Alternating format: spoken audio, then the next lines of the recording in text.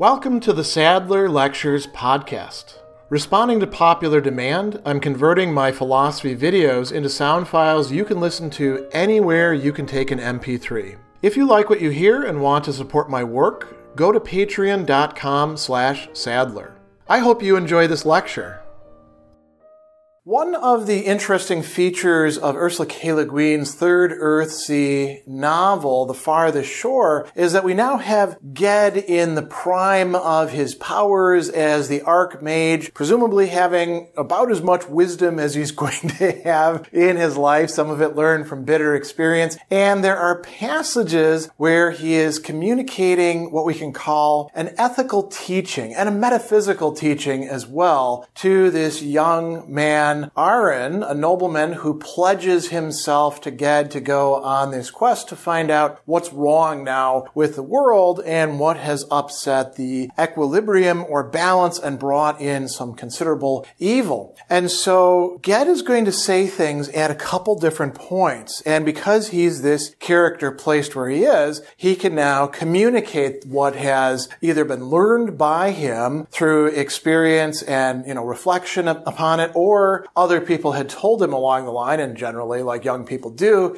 he didn't pay close enough attention to. So we're getting this teaching coming to us, not in a sort of treatise, but you might say through the cracks, in off moments, in places where Ged thinks that it's important to communicate something to this young man. As it's going to turn out, there's some good reasons he's not just talking to anybody whatsoever. He's talking to somebody who has a destiny ahead of him, as it gets revealed a little bit later on in the novel. And so when they first encounter each other, this is very early on in the book, and Aaron is pledged himself and is going to go on this quest with Ged. Aaron expresses a sort of, we could say, bewilderment. Why me? I don't really have anything to offer. He says, I have no great gifts or skills. What use will I be to you? And Ged says, would you rather that somebody else went with me and you stayed behind? And Aaron says, no, but I fear. Fear what? Tears sprang to the boy's eyes. To fail you. And then Ged says, sit down.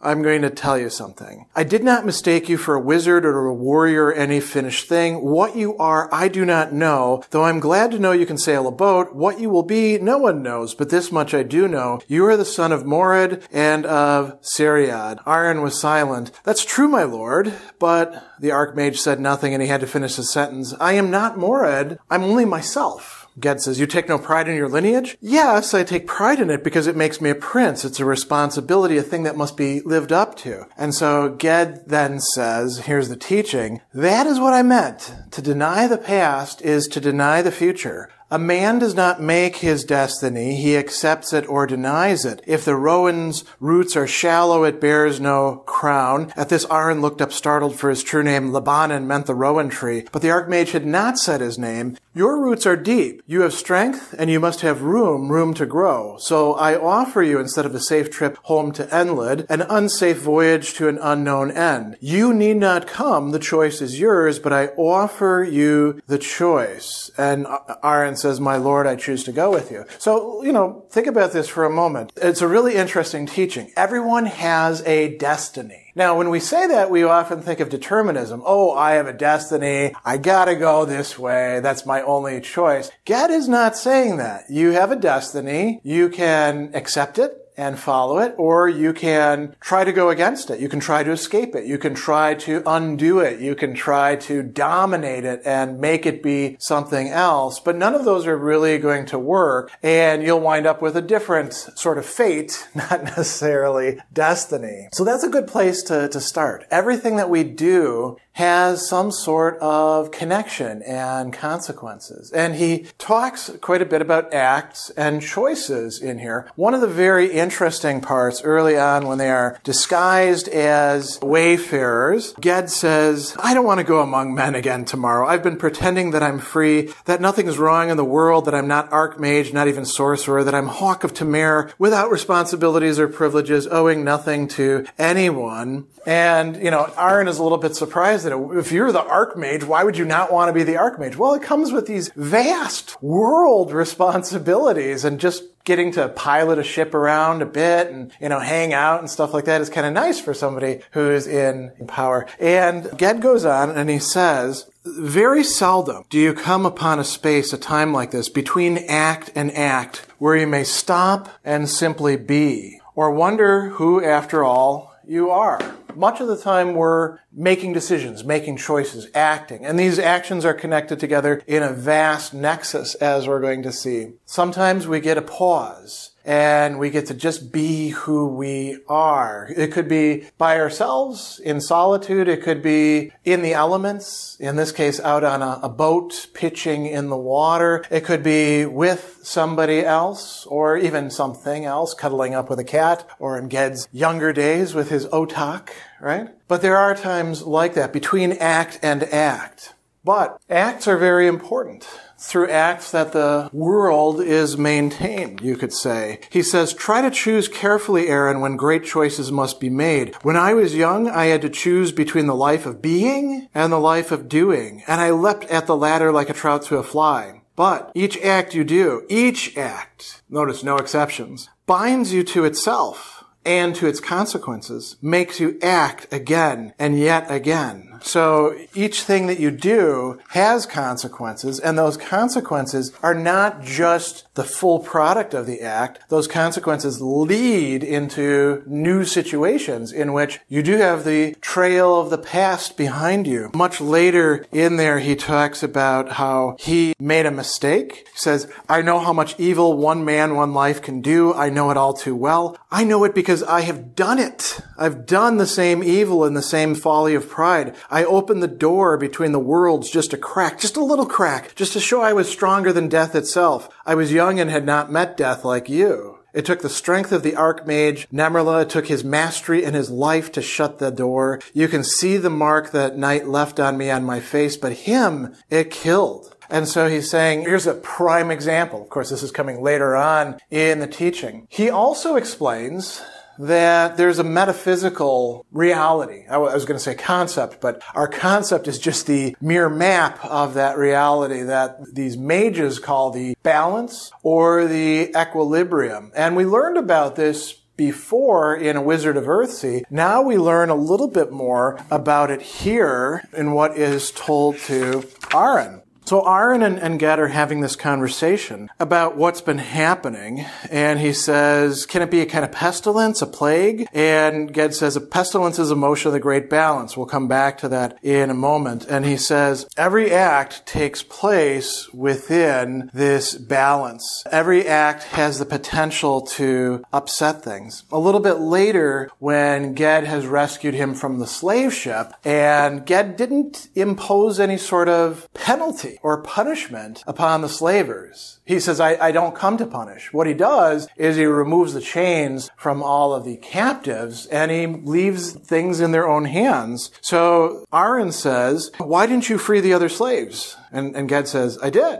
I left none bound on that ship. But Egger's men had weapons if you'd bound them. If I had bound them, there were but 6. The oarsmen were chained slaves like you. Egger and his men may be dead by now or chained by the others to be sold as slaves, but I left them free. Notice, I left them free to fight or bargain. I am no slave taker. But you knew them to be evil men. Was I to join them, therefore? Notice what he says next. To let their acts rule my own? When we allow ourselves to be dragged into this process of retaliation, we allow others' acts to determine our acts, to rule our own. Ged, in his wisdom, brings a different possibility. He says, I will not make their choices for them, nor will I let them make mine for me. And then Ged says, do you see, Aaron, how an act is not, as young men think, like a rock that one picks up and throws, and it hits or misses, and that's the end of it? This is a mistaken concept of acts. When that rock is lifted, the earth is lighter, and the hand that bears it heavier. Already, you have changed things in the world. When it is thrown, the circuits of the stars respond, and where it strikes or falls, the universe is changed. Now, these are small changes, of course, throwing a rock. But what if you throw a rock and it hits a person in the head and kills them? Now that's a very significant change. What if you throw a rock and it causes a landslide? What if you throw a rock and it plunges into a pool and saves a fish that is about to be devoured by another? There are all different possibilities. He goes on and he says, on every act, notice he says every act, not just on important acts, on every act the balance of the whole depends. The winds and seas, the power of water and earth and light, all that these do, and all that the beasts and green things do is well done and rightly done. All of these act within the equilibrium. From the hurricane and the great whale sounding to the fall of a dry leaf and the gnat's flight, all they do is within the balance of the whole.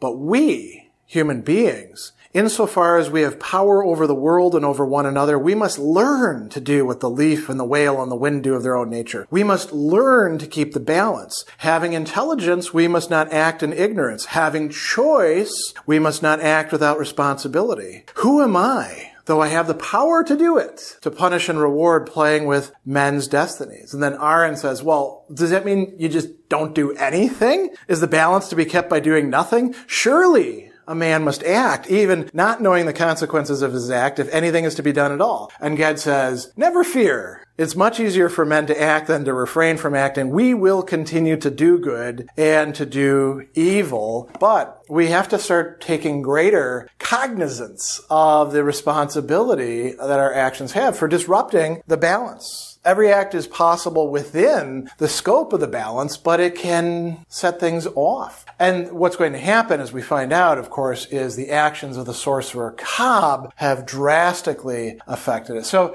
human beings can live within the equilibrium, or they can disrupt it in very significant ways. There's also a difference between the shifts of the equilibrium. So going back to the question about pestilence, right? Can it be a kind of pestilence, a plague that drifts from land to land, blighting the crops and flocks and men's spirits? And Ged says, a pestilence is a motion of the great balance, of the equilibrium itself. This is different. There's the stink of evil in it, right? So what makes it evil? This is a key question here. What distinguishes between badness, a hurricane coming and wiping out your place, that is indeed badness, and genuine evil? Evil exists within the world of Earthsea, and evil is not just being mean or something like that. There's a source to it. There's reasons for it. So he says, we may suffer for it when the balance of things rights itself, but we don't lose hope and forego art and forget the words of the making. Nature is not unnatural. This is not a righting of the balance, what's going on, but an upsetting of it. There's only one creature that can do that. What's that creature? A man. Aaron said tentative. We men. And then here's a question, well, why? But a little bit after that, Aaron says, what about dragons? Aren't they evil? Do they not do great evil? And Ged says, the dragons are avaricious, insatiable, treacherous, without pity, without remorse. But are they evil? Who am I to judge the acts of dragons? They are wiser than men are. It is with them as with dreams, Aaron. We men dream dreams. We work magic. We do good. We do evil. The dragons do not dream. They are dreams. They do not work magic. It is their substance, their being. They do not do, they are. Can they be said to be good or evil? Perhaps not. Coming back to human beings, what produces evil? What leads to evil? What can disrupt the equilibrium? So there's a couple different things that are said here. One is about greed. He says, when we crave power over life, endless wealth, unassailable safety, immortality, then desire is okay. Desire becomes greed. And if knowledge allies itself to that greed, then comes evil. Then the balance of the world is swayed and ruin weighs heavy in the scale. And Aaron says, I thought that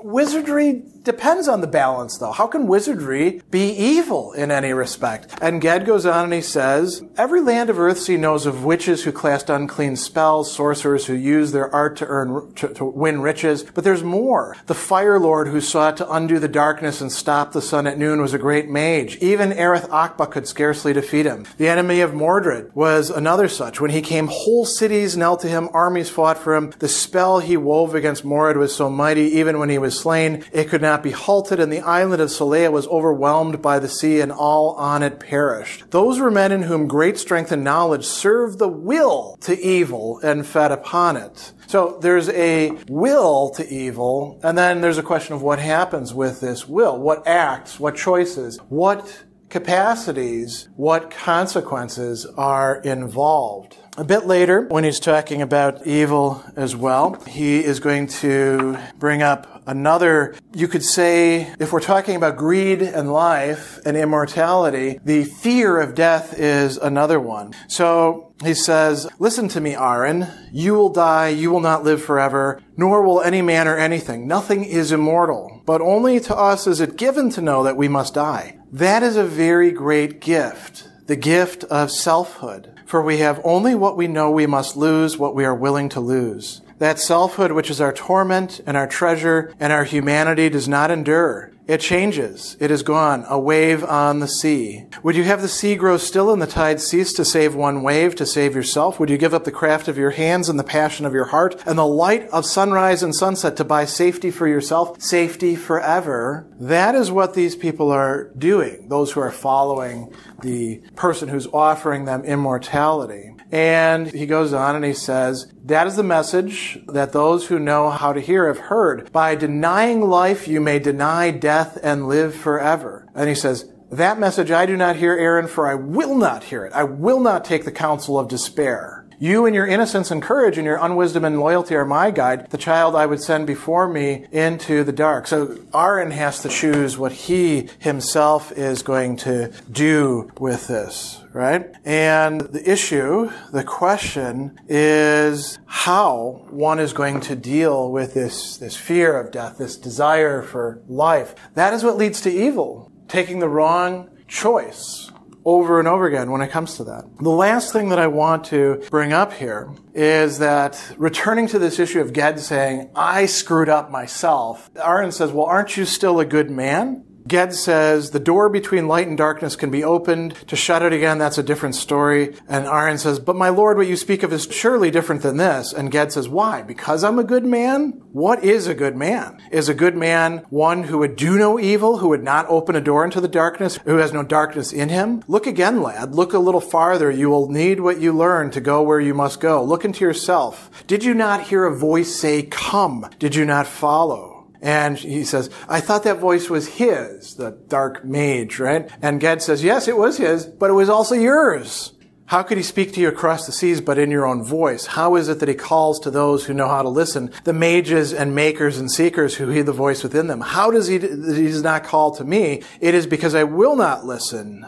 I am not going to obey. You have to make a choice. You have to act. You have to decide for yourself. And it's not that there's inherent goodness within us that we just tap into and rely upon, and once it's damaged, it's gone. No, the goodness exists through acting, through aligning ourselves once again in the difficult choices with this equilibrium and refusing the temptations that we could give into. Ged is saying to Aaron, this evil guy who's undoing the equilibrium itself and maybe destroying Earthsea, he's not that radically different from you and I, except in the choices that he's making and in the powers that he has harnessed. Same thing with the people who are going along with him to their ruin. So this is some very interesting, well worked out ethical reflections and counsels on the part of Ged that we could see enfolded here within the story itself. If we're too eager for the action itself of the story,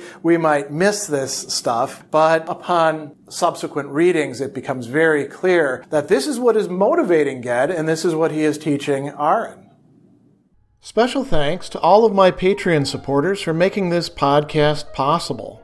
You can find me on Twitter at Philosopher70, on YouTube at the Gregory B. Sadler channel, and on Facebook on the Gregory B. Sadler page. Once again, to support my work, go to patreon.com/Sadler. Above all, keep studying these great philosophical works.